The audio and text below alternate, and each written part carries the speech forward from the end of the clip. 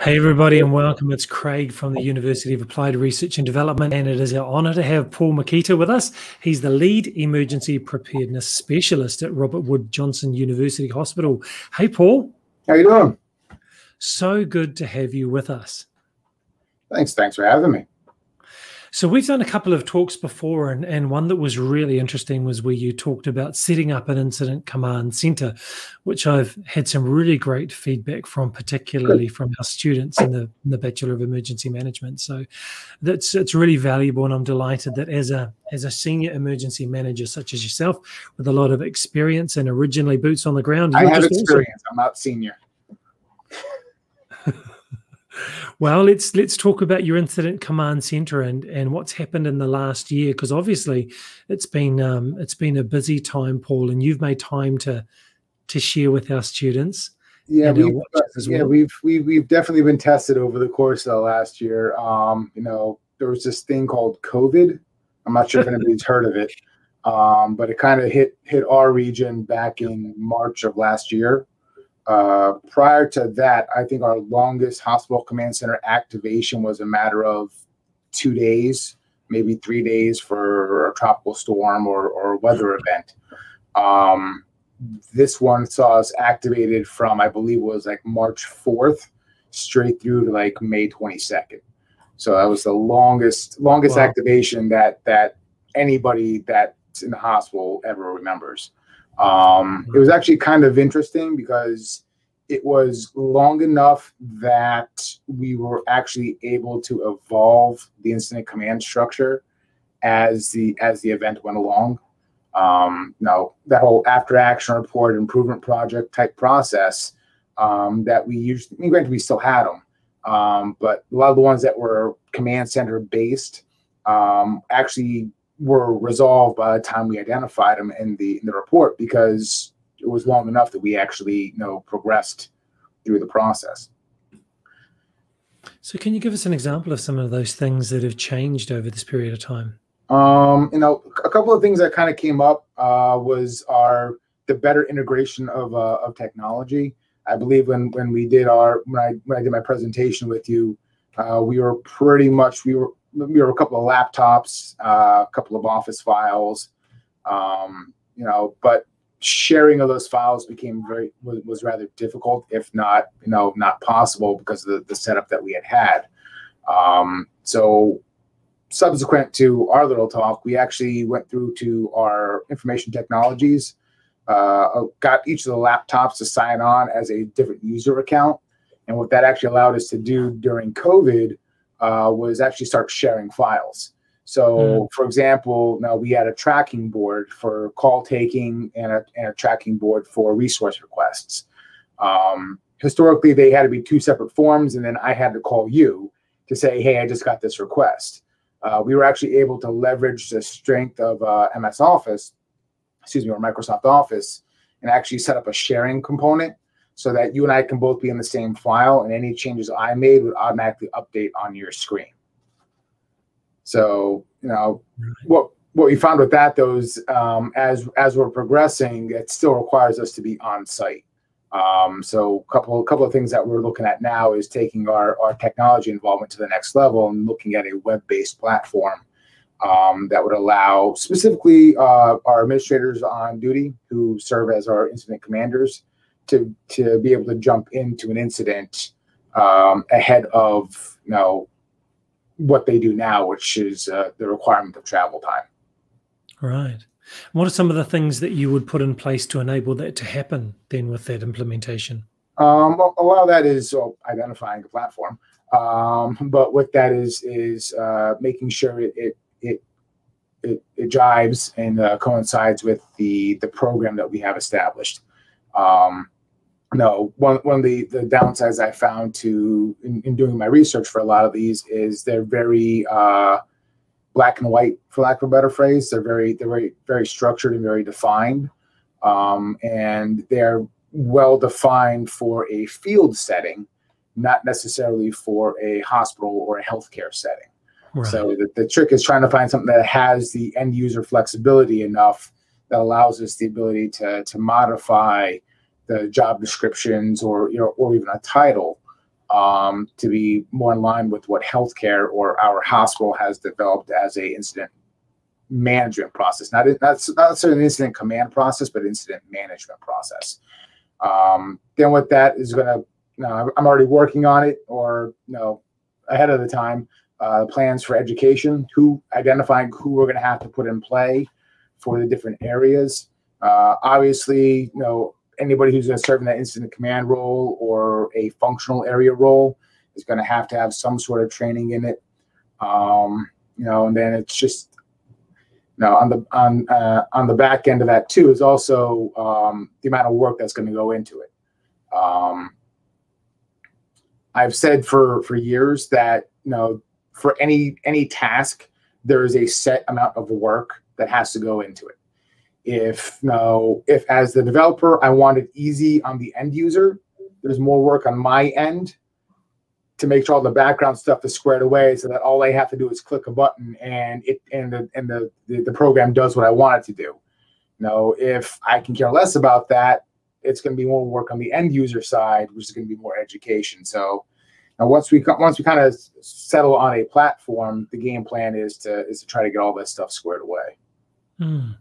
We were talking before we went live that the members of your team are from other departments all around the hospital, and so this is not their major gig doing emergency management. And that right there is the other component of this. Whereas my colleagues in the field who do emergency management for a county or something else, they have a team that all they do is emergency management. Now you may be a hazmat person, but your primary role is emergency management. Here in the hospital, because we don't have that structure, 99.99999% of my staff that would staff the command center during an activation are directors or leadership from a clinical or a non-clinical department. So anything that's put into play has to be easy enough or simple enough, for lack of a better phrase, that they can transition in their head to the new role, which may be a role that they may have done, last week if they were on call, or it could have been a role that they did a year and a half ago, depending on how our activations and our processes go. So it's with that is also the aspect of the education is unique as well, because how people think on a clinical setting is not how they think in a non-clinical setting, and neither of those are necessarily applicable to how they need to think during an emergency. So because you have people that are not specialists in emergency management and they're coming from other areas, does that change the way that you do your incident command system or process? Not necessarily. It does change how we set things up. One of the things that kind of came, once again, is a development partially out of COVID, partially out of other activations, is in most command centers, what you would see is people wearing the vests we all know about. Incident commander, operations section chief, planning, logistics, so on and so forth. We still have those vests, but we've kind of pushed them to the side. And in turn, what we've done is we've developed place card holders. So it's an 8.5 by 11 piece of paper, and they're color coded by function. Incident command is green, operations is orange, logistics is yellow, so on and so forth. And on both sides of those, it has what the role is.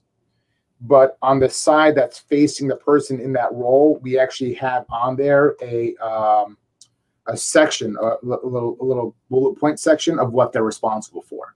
So that one form kind of serves as a job action sheet. And we basically wrote it out in layman's terms. So it's like, so it'll sit there and say, the role of the incident commander is to work to developing the objectives. But underneath that, we have in parentheses the what needs to be done. So we kind of set it up so that the job action sheet itself is the translation between the regular everyday duties and what the command center is. And so far, we've had some pretty good success with people making that transition easier with a good chunk of the staff. Is your team physically located in one place? As part of the command center compartment, yes. I mean, well, the core group is. We do have personnel that are in different locations. Logistics is usually down in the storeroom. Which is part of this push that we're now having towards going towards a platform that people can access from anywhere. Right. We've been able to integrate GoToMeeting, which is our system, which is the platform that our system chose to go with as a result of COVID. Integrate that as part of our incident command role. So usually what we'll do is we have a meeting room that we set up, and we just leave that meeting room open for the entirety of the incident. And we'll schedule certain times that, logistics, I need you to be in this meeting at, 1:15. So they can be wherever they want. They can just jump into the meeting. We can do our quick little synopsis, and then we can kind of move things forward. Done for two reasons. One, obviously social distancing as a result of the pandemic, but also what we found is, and as most of us probably will find, the more people you put in a small location, the noisier it gets and the harder it is to get things accomplished. So if we can try to do things from a distance, we're finding that to be beneficial. We're just looking for something that's going to give more feedback, more real-time feedback, as opposed to waiting till 1:15 to hear from you. Right. Is your hospital in the process of delivering vaccinations, and are you involved in that? Yes, we are. We started doing vaccinations for our staff back in December. I am presently not involved in it, but I was involved in some aspects of the planning to set up. We had not had a mass vaccination plan. I'm sure most of us haven't had a mass vaccination plan for any of our processes. But as part of our management, I don't even want to say philosophy, but part of management lessons learned, we figured that we'd look to see, is there anything that we presently have or currently have that we can apply to, the vaccination process. With that, we actually wound up modifying our closed point of distribution plan. So we actually have a plan where, if there was a biological attack, i.e. anthrax or something like that, that we would be able to distribute medications that come to us from our county to our staff as a closed point of distribution for antibiotics. Took some finagling, took some numbers wrangling, but we were actually able to pretty successfully convert that to a mass vaccination plan that kind of became a central component of what the hospital wound up doing. Starting in January or so, January, early February, we actually, at the request of our State Department of Health, actually opened it up as a community pod, community vaccination pod, which became even more of a challenge because now, before it was all staff. If something happened, it was whatever it was. But now we're trying to coordinate things with the community and messaging and route to travel inside the hospital. And just transport. I mean, I remember back in February, the majority of the people that were coming in for vaccinations were in their 80s and 90s, and most of them were in wheelchairs, and they weren't allowed to come with anybody else. So we now had to figure out how to, because of social distancing. So we in turn had to figure out how to dedicate staff just to transport people from the main lobby to the vaccination clinic. It was definitely interesting. I was speaking with Dr. Quinton, who's on our faculty. He's an MD in Guernsey in the UK, and he was talking about managing the process of deploying the vaccinations and the impact that it has on workload across the entire hospital. If people need to do their own jobs, but there's also this workload involved, and managing that has become the most important issue for him as the leader. Yeah. We actually our vaccination clinic is staffed by volunteers. So what they've done is they've actually taken a lot of our directors are filling that role, or people in those types of positions. But even at that point in time, they'll be at the clinic for 4 or 6 hours, doing their part, but their workload underneath them for the regular workload doesn't change. So now you have people that are responsible for multiple departments, basically off the radar for a couple of hours. It definitely trickles down to them having to have trust in the staff and their leadership underneath them to manage the things while they're doing this, for lack of a better phrase, really important function. I wanted to ask about, after this year and this being a very long incident and people responding, what are some of the areas that you think could deserve some research and attention? In reality, and this is just me being, what's what I'm looking for, preferential, healthcare response, and not just acute care response, just healthcare in general. I've learned over the years I've been doing this, both on the EMS side as well as the acute care side, both in the ED and as a nurse, and now this position, that not so much research, and probably research as to how to best do it, but all of these functions, all of these processes are very disjointed. There's what happens at one level, it impacts all the other levels as a two-way street, and people really don't think about it. What happened, how EMS packages a patient during an MCI and where they choose to transport that patient to has an impact on how that patient's managed in the hospital. If they're sending the 50th patient to a hospital that has 49 others, and there's another hospital down the street that has 10. How those patients at that first hospital are going to be managed is markedly different than how they're going to be managed at their other hospital. Just like nursing homes. How hospitals discharge patients to nursing homes is as important as the nursing homes being there to help facilitate the throughput, to help with the patient management, to help free up the ED space, so that EMS has a place to drop the patient off.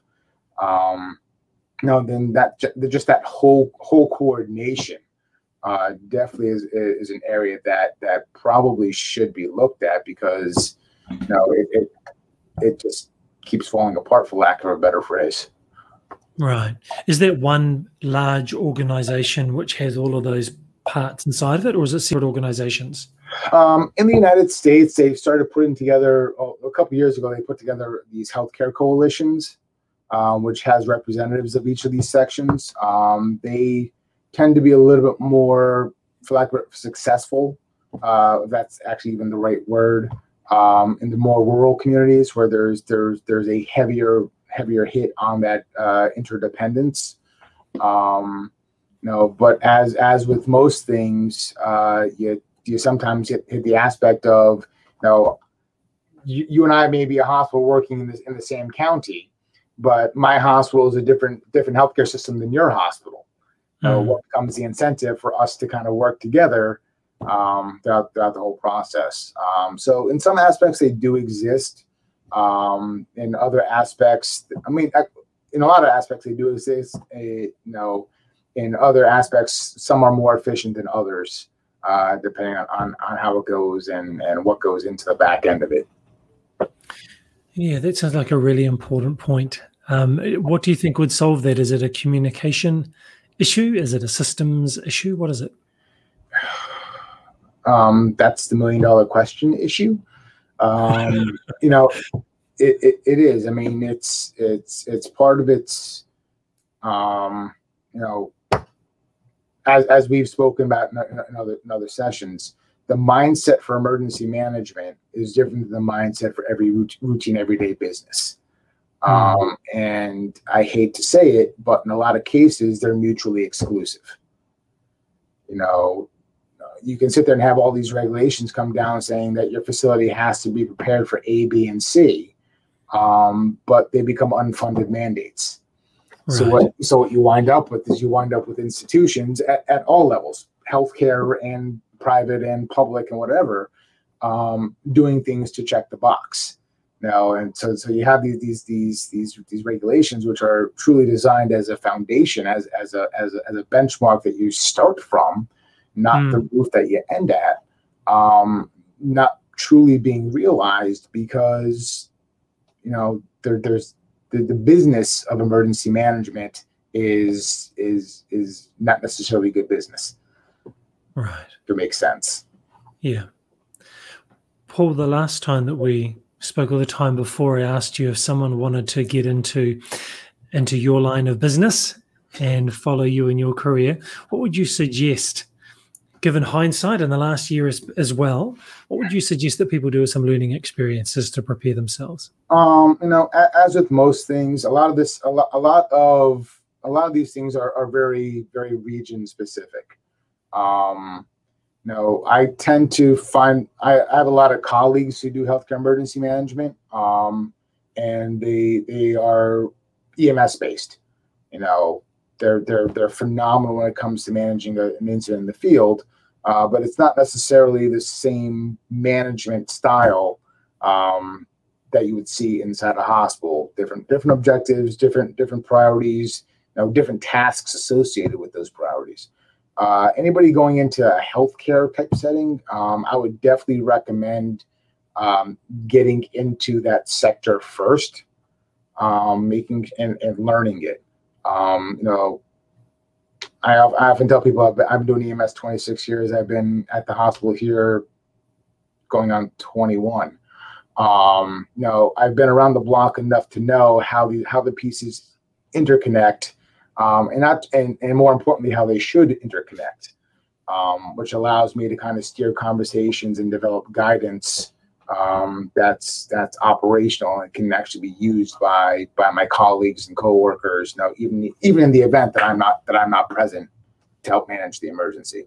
So I would definitely say, get into the field first as a non-emergency role, and then kind of develop those connections to move yourself into something that's more defined for what you're looking for.